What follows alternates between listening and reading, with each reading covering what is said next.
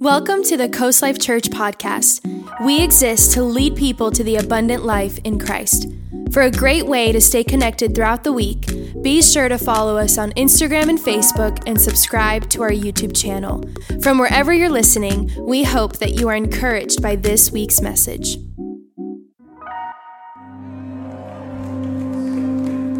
Hey, I want to say a great big welcome to everybody who's here for the first time and everybody online. Come on, would you give them a great big welcome today?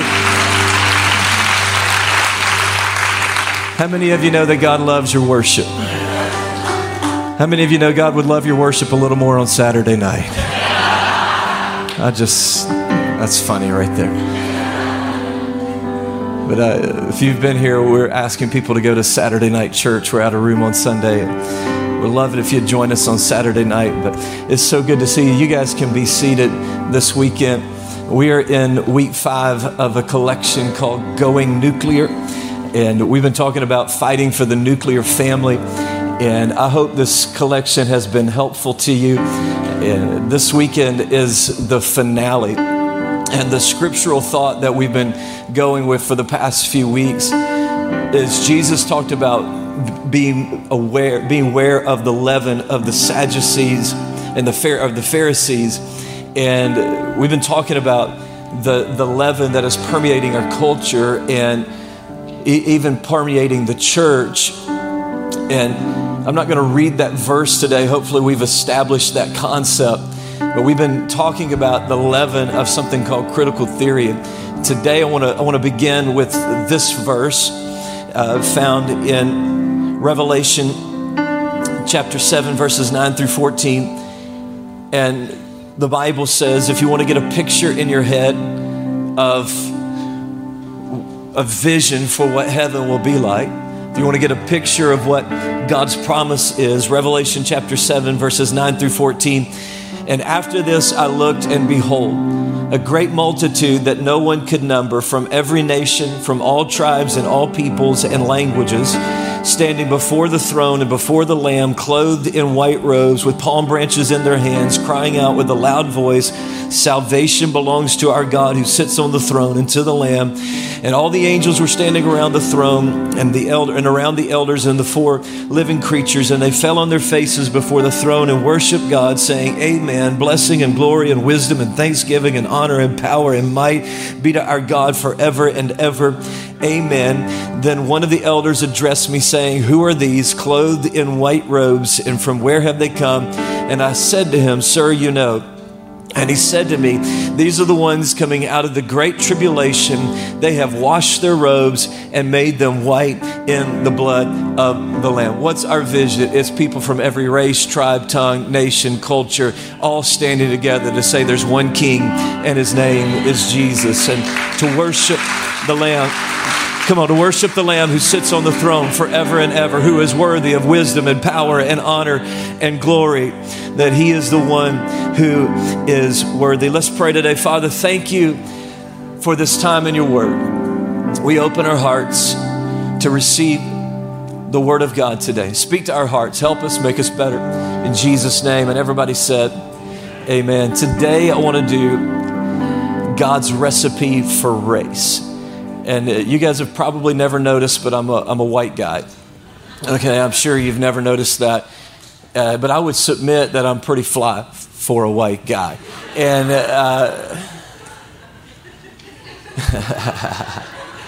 that song's like 30 years old, right? I mean, how old is that song? I don't know.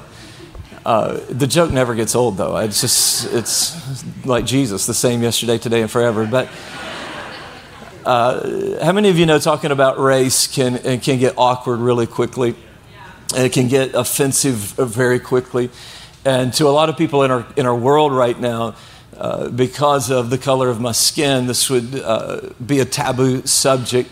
But one is I can't do a whole lot about the color of my skin. 2 is I know that God's called me to be a pastor, and I know that He's called me to pastor a diverse church. That's what God's vision for our house is. It's the vision that God gave us a long time ago. I don't even know if I've ever told this, but I almost bailed on coming to Venice because I looked up the city data and Venice was like 107% white. And I was like, I don't know if that's the place for me. I want to have a diverse church. But then I began to realize, I think God sent Coast Life so that we could be a leader and a forerunner of saying, let's bring the church together. Let's bring people together in one church. And I grew up in a city called Blytheville, Arkansas. And Blytheville is, and by the way, please forgive me, but I'm just going to freely use the terms white and black. But I grew up in Blytheville, Arkansas, which is a predominantly black city. The city is majority black and minority is white. And my dad pastored a church that started, and he didn't start the church. It was a little small church. He took it. And in the 80s, my dad was a pastor, and two black families called him and said, could we come to your church? And my dad said no. I'm just joking. He said yes. My dad's not a racist, thank God. He said yes. And in the 80s, it broke the color barrier of my dad's church. Those two families stepping into that faith community broke the color barrier, and then over years, the church began to reflect the city, and the church that my dad pastored was majority black and minority white. And when I became a youth pastor, I had like 17 kids. I was killing it. I had 17 kids, and only 2 of them were white. And so frequently we do events, and if the 2 white kids didn't show up, it would be me and you know, a youth group of black kids. And a mom asked me one time, she was like, is it awkward for you being the only white guy? And honestly, I'd never noticed it because it was just, it's church, it's family, like it's just what we do.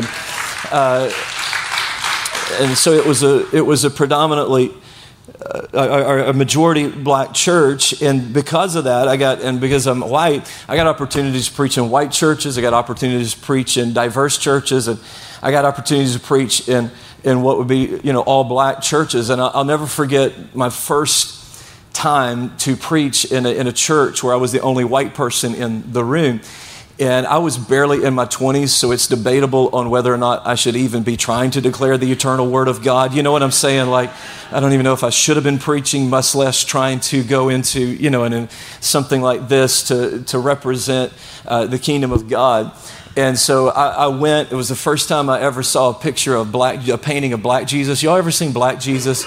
And it was like, this is a long time ago, so it was the 70s painting of Black Jesus. So Jesus had a Jerry curl like thing going on, and it looked like Jesus and Lionel Richie from the 70s had merged into one person. I remember just thinking, okay, be careful, little lips, what you say. And the service went amazing. I preached the house down. Y'all know what I do. Like, you know, I just preached the house down. It was amazing. And then after the service, one of the ladies I was a part of a week-long event that they were doing, and one of the ladies who was one of the leaders came up to me after church and gave me an envelope with an offering in it. If you don't know, it's customary when somebody asks you to preach, they'll give you an offering for preaching. And this was a very small church. It was in a very poor neighborhood. And when she went to give me the envelope, in my heart, in my mind, I was like, man, they've got a big event. I don't want to take money from this church. It's in a small church in a poor neighborhood. And I took the envelope and I was like, ma'am, give this back. Like, let this go towards the event. I'm honored to be here. And when I did it, I hurt her. I saw the hurt in her eyes. Because my heart was, I don't want to take money from the small church. But what was communicated was I was the white guy who was too good to take money from the black church. So I learned my lesson. If you're black, I'll take your money. You give me money, I'll take it. And I'm serious when I say it still hurts me this day, but I was young, I was inexperienced, I didn't know how that would come across. So in my heart, I was sincere. But come on, you can be sincere and still be sincerely wrong. You know what I mean? Like, I was sincerely wrong. And I hope I was given some grace and forgiveness, but it was such a learning opportunity for me, because here's what I know is that it can be messy when we talk about race. It can be messy when we try to step out of our comfort zones. And I just think that in this world today, that we need to have some conversations and we need to lean into some things. And if the church doesn't lead the way, then we get skewed in our ideology and our thinking. And I'll tell you this, I don't know that this is going to be perfect. I don't know if I'm going to say everything right.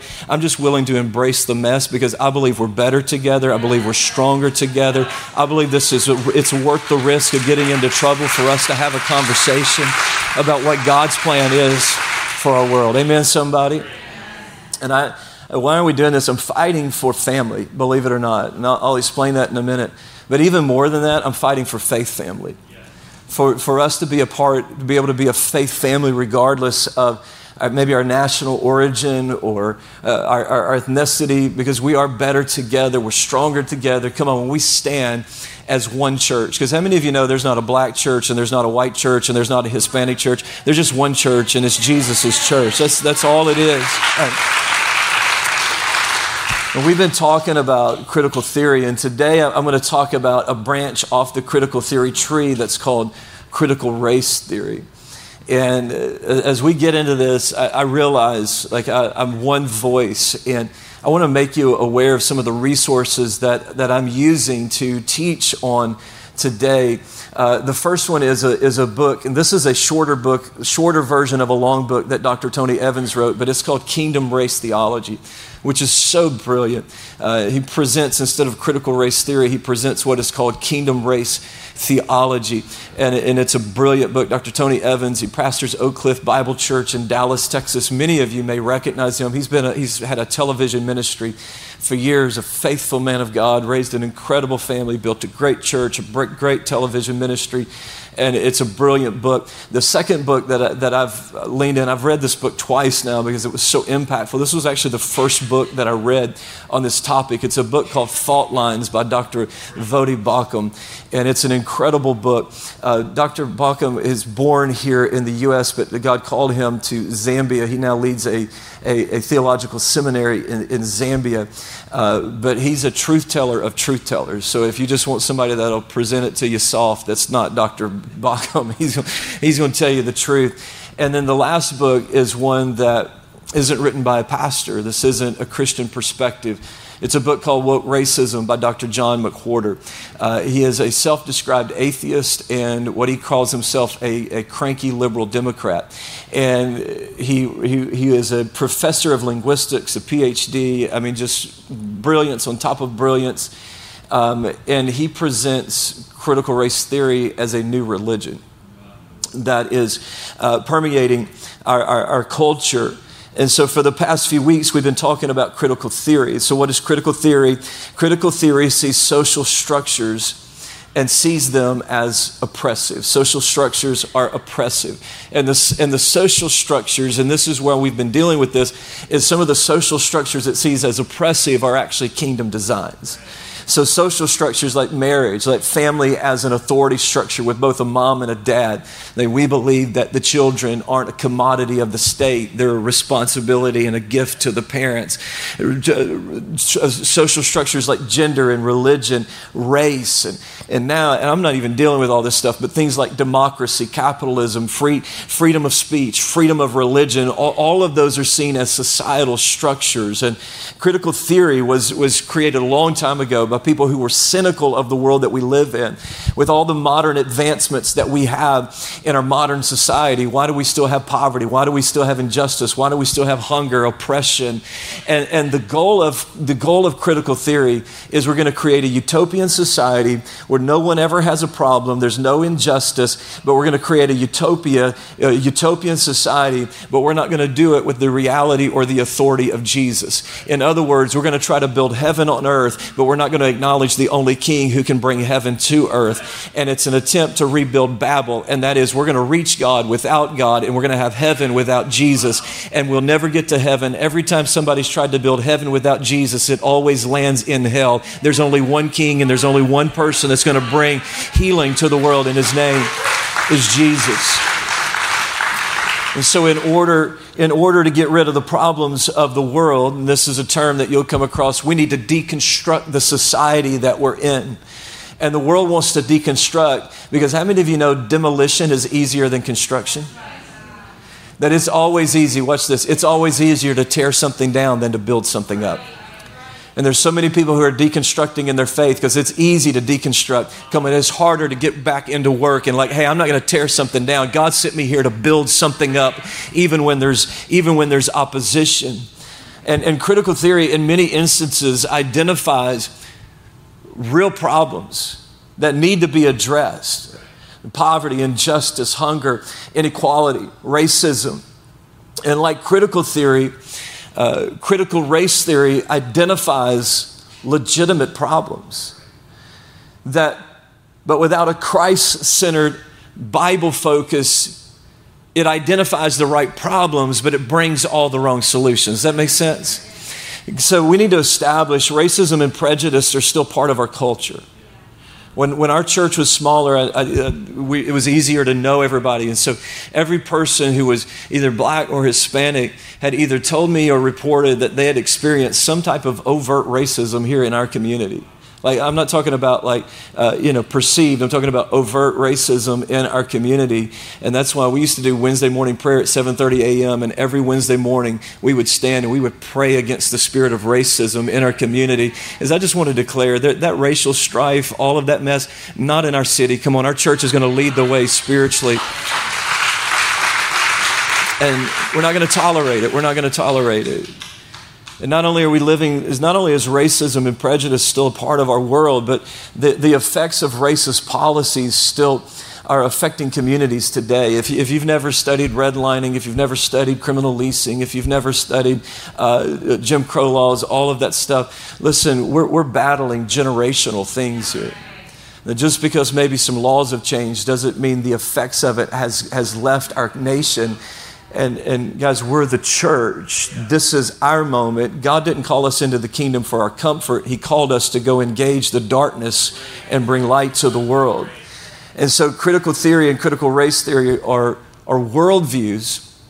In other words, they become the lens through which you see the world. And I'm going to establish this. Critical theory and critical race theory are worldviews that are opposing of a kingdom worldview. Like they're the opposition. So what's the difference between critical theory and critical race theory? Critical theory sees the structure of our society as being oppressive. So society itself is oppressive. Critical race theory says racism created by white people for their own benefit was the fundamental organizing principle of society. So if critical theory says society is the problem, critical race theory says racism is what created the society that is the problem. Does that make sense, everybody? And so critical theory and critical race theory are things that oppose a kingdom worldview. And so I brought two different pairs of glasses today. So these will be my kingdom glasses. These are my trendier. This is the trendy thing. So these are my critical race theory glasses. Okay, they're a little cooler, and it's a worldview. So what is woke? You've heard woke. Woke is you're taking off a worldview and you're putting on the lenses of critical race theory. And now you're seeing racism all through our society. Does that make sense? Like you're seeing it, and the difference between critical race theory and critical theory is critical theory sees the structures as being oppressive, but critical race theory sees that race is what's behind it. And so here's the two worldviews: is you've got kingdom worldview and you've got critical race theory as a worldview. And so is it racism or is it systemic racism? And there still could be policies that are racist, but what critical race theory does is it puts on this lens and it says our whole society is shaped by racism, so the whole system is racist. Does that make sense? So the whole system is oppressive. So the whole thing is oppressive. So that's why when people look through the lens of critical race theory, what you'll notice is they push transgenderism, because gender is a construct of white people that holds the nation, that that holds people in oppression. That the family structure, the nuclear family, a mom and a dad, is a lens you put on, and that was created by white people from racism to hold people in oppression. That religion is a system that was created. Is this making sense? Particularly Christianity, our type of government. So you put this lens on and you go, man, our Constitution was written by all white people. Our nation is racist. And the Constitution was written by all white guys. And then it goes like this. Like if you notice, it's all about deconstruction. It's, hey, we're going to defund the police because police was something that was established that is, the system is racist. So it's not reform police. It's not provide better accountability for police. It's not let's train the police better. It's like burn the whole thing down, which by the way, people are running from because it's hurting the people that they thought that it would help because it's not working. And then everything becomes racial. Family structure, marriage structure, sexuality, gender, it's all tied into race because, does this make sense? Race was what created all of that, and it blames the system or the structure of society for everything that is wrong. And it's because it's easier to blame when you blame the system for our sin, we don't have to blame ourselves for our sin. If we can make the system the problem, then we don't have to look in our own hearts. Hello, somebody. And if you take the critical race theory lenses off and you put on the kingdom lenses, I just broke my glasses. If you can blame the system for sin, then if you put on the kingdom lenses, then racism, here's what we say, racism is still a sin. There's still racism in the world. It's a problem of the human heart. The effects of racism and racist policies still have effect in our world today. And we're still battling generational things in our nation. And as a church, listen, we're not just called to care about a person's soul and not care about their physical circumstances in their life. But on the other side of it, it's we no longer care about a person's spiritual life. It's just let's meet their physical needs and let's just work for justice. And listen, we should do that. But if we met every person's physical needs in this world and they didn't know Jesus, then they would miss eternity, and we have not helped them. But the gospel isn't just exclusively to helping somebody's spiritual life. It also calls us to get involved in their physical needs and to help them physically. So it's not just one or the other. It's we prioritize the spiritual life, but we also know that Jesus came to make you whole, mind, body, and soul, to bless you, to break generational curses, to take away poverty, to take away brokenness, to take away every toxic thing in your life, so that we could then find the wholeness and the completeness that Jesus came to give us. So we don't just meet physical needs and we don't just meet spiritual needs. We put on kingdom glasses and we say, we're here to build the church. We're here to reach people. We're here to help alleviate circumstances. We're here to change injustice. We're here to help lift people up and bring people into abundant life in Christ. And so here's, you put on the critical race theory lenses, and it says this, that critical race theory says there's the oppressed and there's the oppressors. There's only two different groups of people.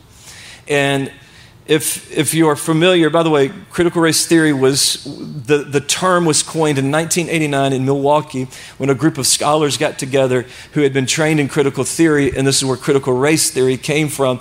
And they self-described, this isn't what I'm calling them or what anybody else is calling them, they self-described themselves as a group of Marxists. And if you're not familiar with that, I would encourage you to study it, because if we don't learn from history, we'll repeat history. And so it says there's oppressors and the oppressed. And Marxists would be the bourgeois and the proletariat, the wealthy and the working class.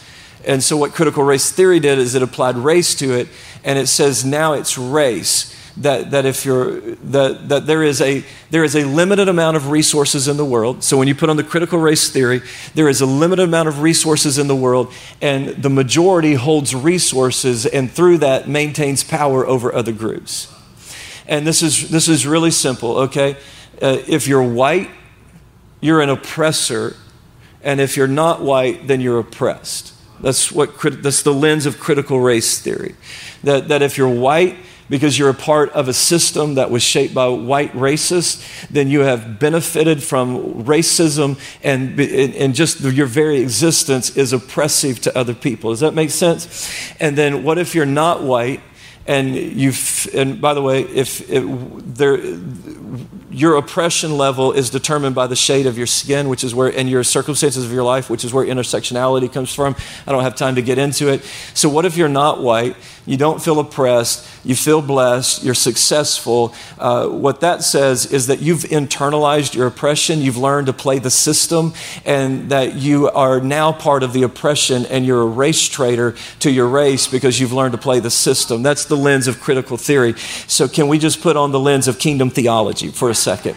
Here's the lens of kingdom theology. There is not a limited amount of resources in the world because we have a God who has limitless resources, and He is a provider for every person on the planet.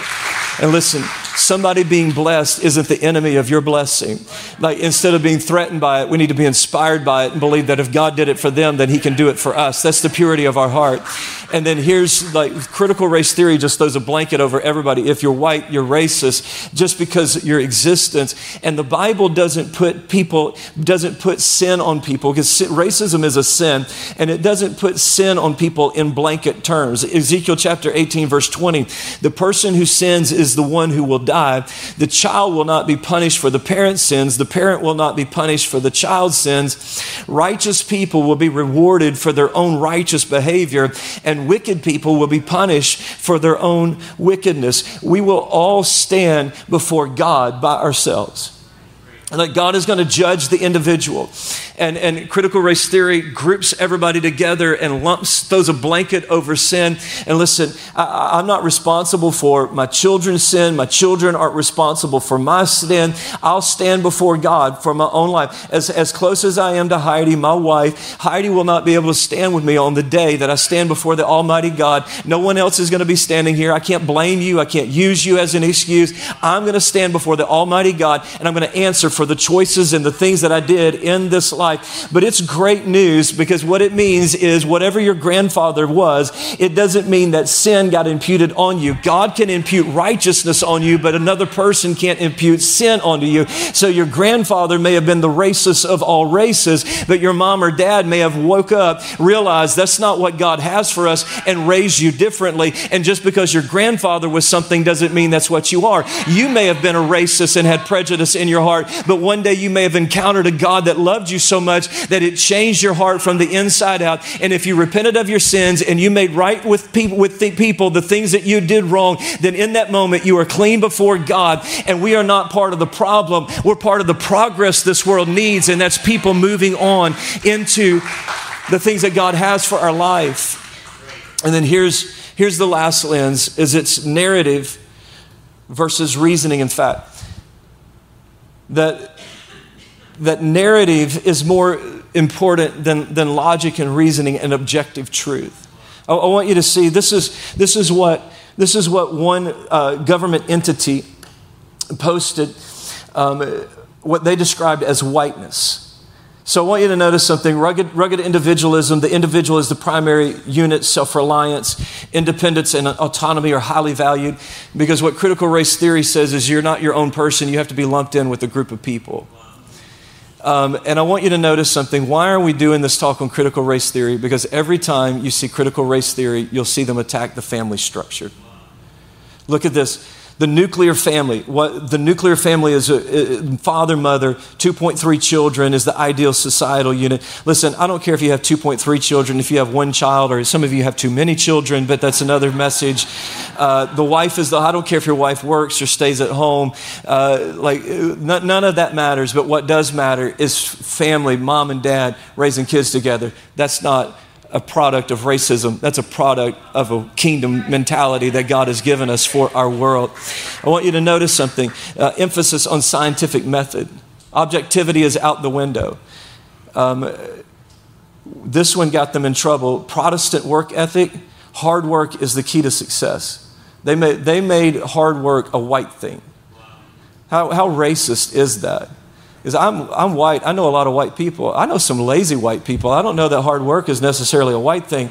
And then I want you to notice something else, is religion religion is a social construct shaped by racism, but I want you to notice which one they point at. They don't point at Islam. They don't point at Buddhism. They don't point at that. It's all about attacking Christianity. Look at the cross that they put on there. Listen, guys, God has called us to build the church. The church is not a white church. The church is the most diverse thing. This book wasn't written by white people. This book was written by Middle Eastern people, primarily to Middle Eastern people. And Christianity is the most diverse faith on the world. There are churches in Africa. There are churches in Latin American countries. The fastest growing church right now is in China, where they can't even have church. And we stand together, not as a white religion. We stand together as brothers and sisters across every race, declaring there's one King, and his name is Jesus.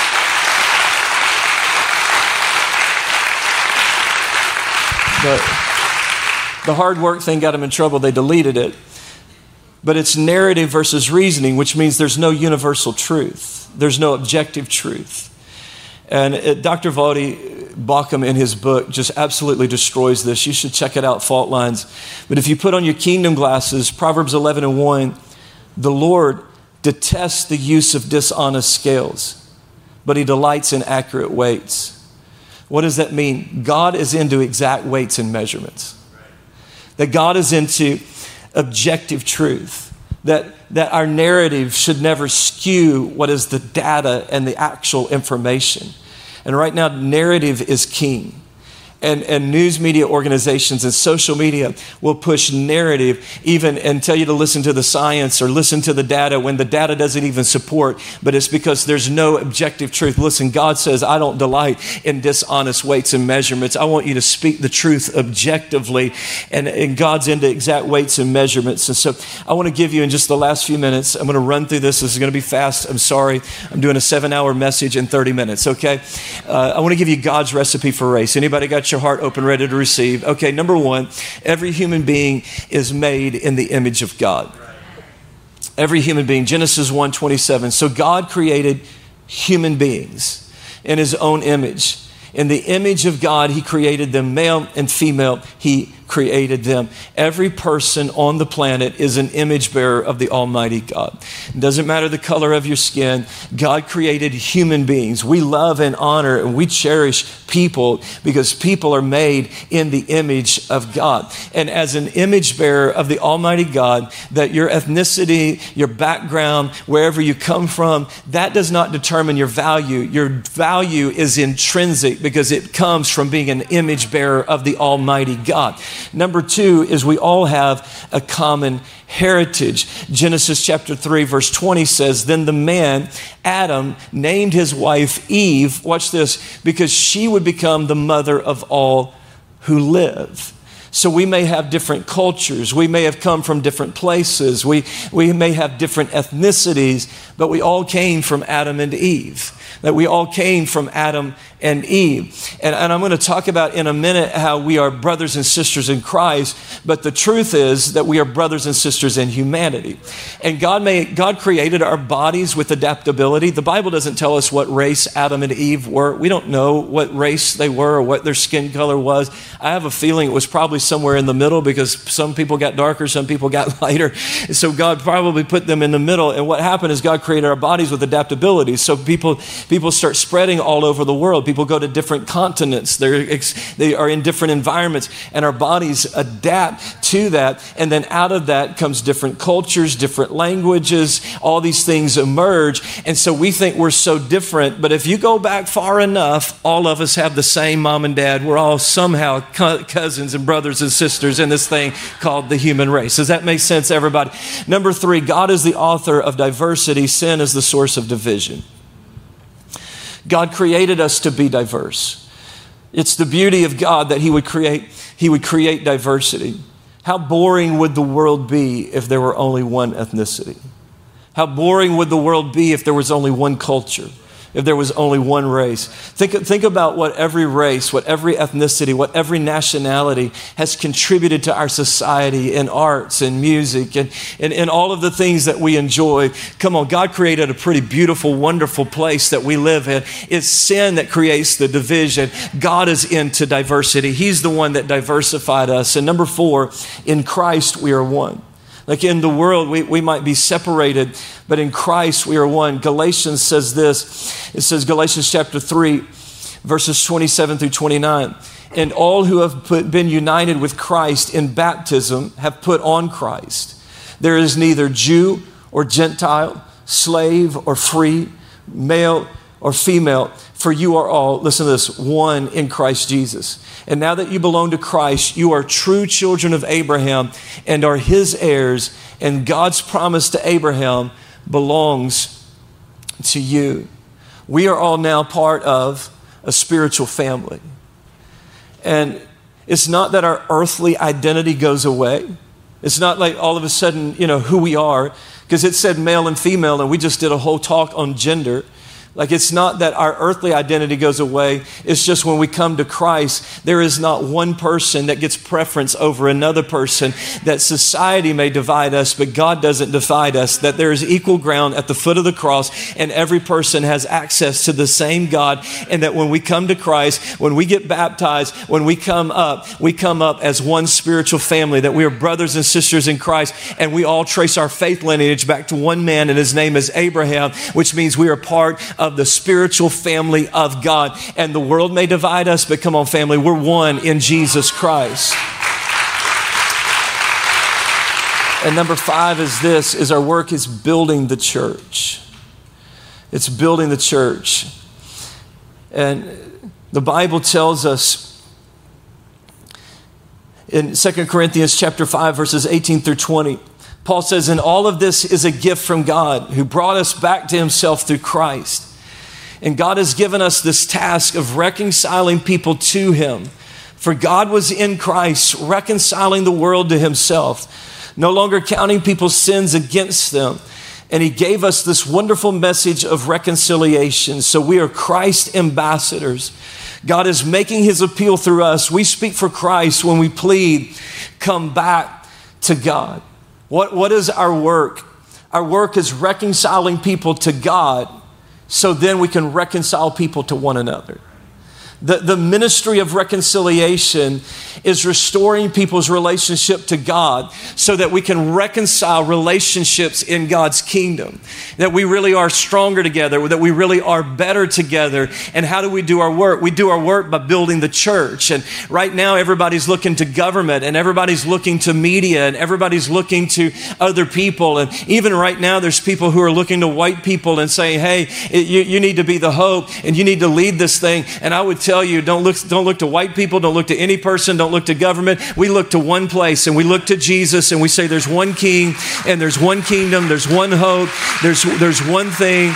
And Jesus did not just come to just preach a spiritual entity. This was Jesus's message. He said, I've come to preach the gospel to the poor. I've come to preach the gospel to those who are bound. I've come to preach the gospel to those who are in prison. I've come to preach the gospel to those who are oppressed. I've come to preach the gospel to the blind, that I'm not just coming to save your soul. I'm coming to free you from whatever it is that oppresses you. And we believe the kingdom of God is the place where people get reconciled to God so that we can be reconciled to one another, so that we can see people not only have their souls saved, but have their lives restored, and see curses broken off that may have been generational. We just keep building the church. We just keep moving the kingdom of God forward. And we just generation after generation keep pointing people to Jesus, who came to break every curse, every bondage, open every prison door, break every chain, remove all injustice, so we can see the world that God envisioned, so that one day we can stand as one family from every race, from every tribe, from every tongue, and declare together as one spiritual family, He is the one who is worthy of all wisdom and glory and honor and power and might. There is one who sits on the throne, and His name is Jesus. Come on, let's build the church. Let's expand the kingdom of God. Let's preach the gospel. Let's give opportunity. Let's invest in our community. Let's make sure that people get opportunities to move forward, that we're not tearing something down, we're building something up, that we're not looking in the past, we're looking in the future, and we're preaching the gospel of the kingdom of God. Come on, somebody give God some praise in the room today. So here's the question. Here's the question I want to end with today is, What lens are you wearing in your life? Like, what are you looking through? Are your eyes on Jesus, or are your eyes on culture? Who's your leader? Listen, if the primary and predominant leader of your life is a current or past president, you've got your eyes on the wrong person. If you're watching so much 24-hour news that you're seeing the world through the lens of that and you're not seeing the lens through the Word of God, we need to get a better lens for our life.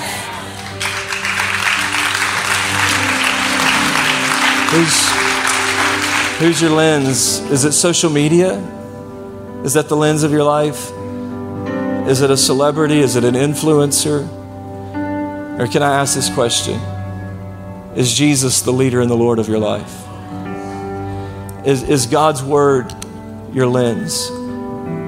Are you reconciled to God? Because all of those people that we allow to influence our lives, none of them are going to stand with us the day that we see God. And when God sees us, He's not going to see them, He's going to see us. And here's the goal, is that when God sees us, He doesn't see us. He sees His Son in us. And He says this, I don't see your sin, I don't see your shame. I see the sacrifice of my Son. And from every race, tribe, and tongue, there's going to be those, come on, who clean their robes with the blood of Jesus Christ. They've been made clean. Their robes are washed. And today I want to just ask, are you reconciled to God through Jesus Christ? Do you have a relationship with Jesus? Are you in unity with Jesus? I know it sounds trite. I know it sounds like church cliche, but we will never get this earthly plane right until we get the heavenly thing right. Until we have alignment with God, we'll never have unity in the world. And today I want to give an opportunity. Maybe you're in this room and you're not reconciled to God. Come on, I believe in this moment that we can have our robes washed in the blood of a lamb, a spotless lamb. And in that moment, the old has passed away, the old is gone, and we are a new creation in Christ Jesus. Come on, I want to lead you in a prayer all across this room. If you need to begin a relationship with Jesus, you need to make Jesus the leader and the Lord of your life. It could be another person. You could be leading your own life. But I know when we stand on that day, come on, I don't want to be the one God sees. I want God to see the sacrifice of Jesus applied to my life. All across this room, just if you need to begin a relationship with Jesus, just say this prayer with me. Say, Lord Jesus, come into my heart. Come into my life. Forgive me of my past. Wash away my sin. Make me a new person. Today I receive you as my leader and my Lord, and I'll never be the same, in Jesus' name. And everybody said, amen. Can we give Jesus some praise?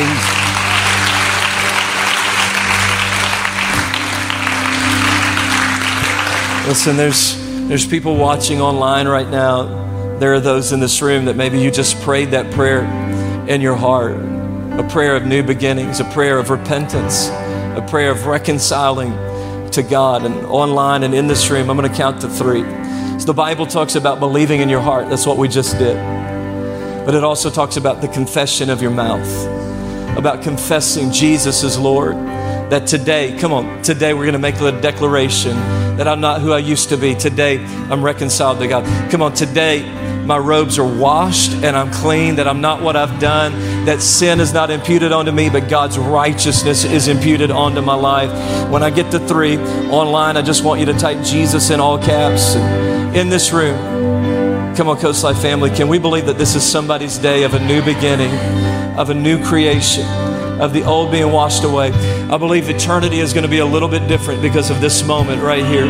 I believe that there are going to be more people. Doesn't matter the color of your skin, your ethnicity, the country you come from. There's going to be more people standing around the throne saying there was one who was worthy of praise and glory and honor and dominion and might and power. And His is a name that is above every name. So come on, and this is your day of declaration. If you just prayed that prayer for the first time or a recommitment of your life, online, type Jesus. In the room, lift your hand. You ready, Coast Life family? On the count of 3. 1, 2. Come on, if that was you, 3. Would you lift your hand today? I saw that. Come on, lift your hand, lift your hand, lift your hand. Today's my day. A day of reconciliation, a day of coming back to God. Come on. Hey, welcome to the family of God. Give them a great hand, everybody. Hey, thank you for joining us, and a special thank you to those of you who give so faithfully and generously to this church. It's because of people like you that podcasts like this are possible, and you can click the link in the description to give now, or you can visit mycoastlifechurch.com. And if you enjoyed the podcast, we'd love it if you subscribed, just share it with your friends. So thank you for listening, and God bless you.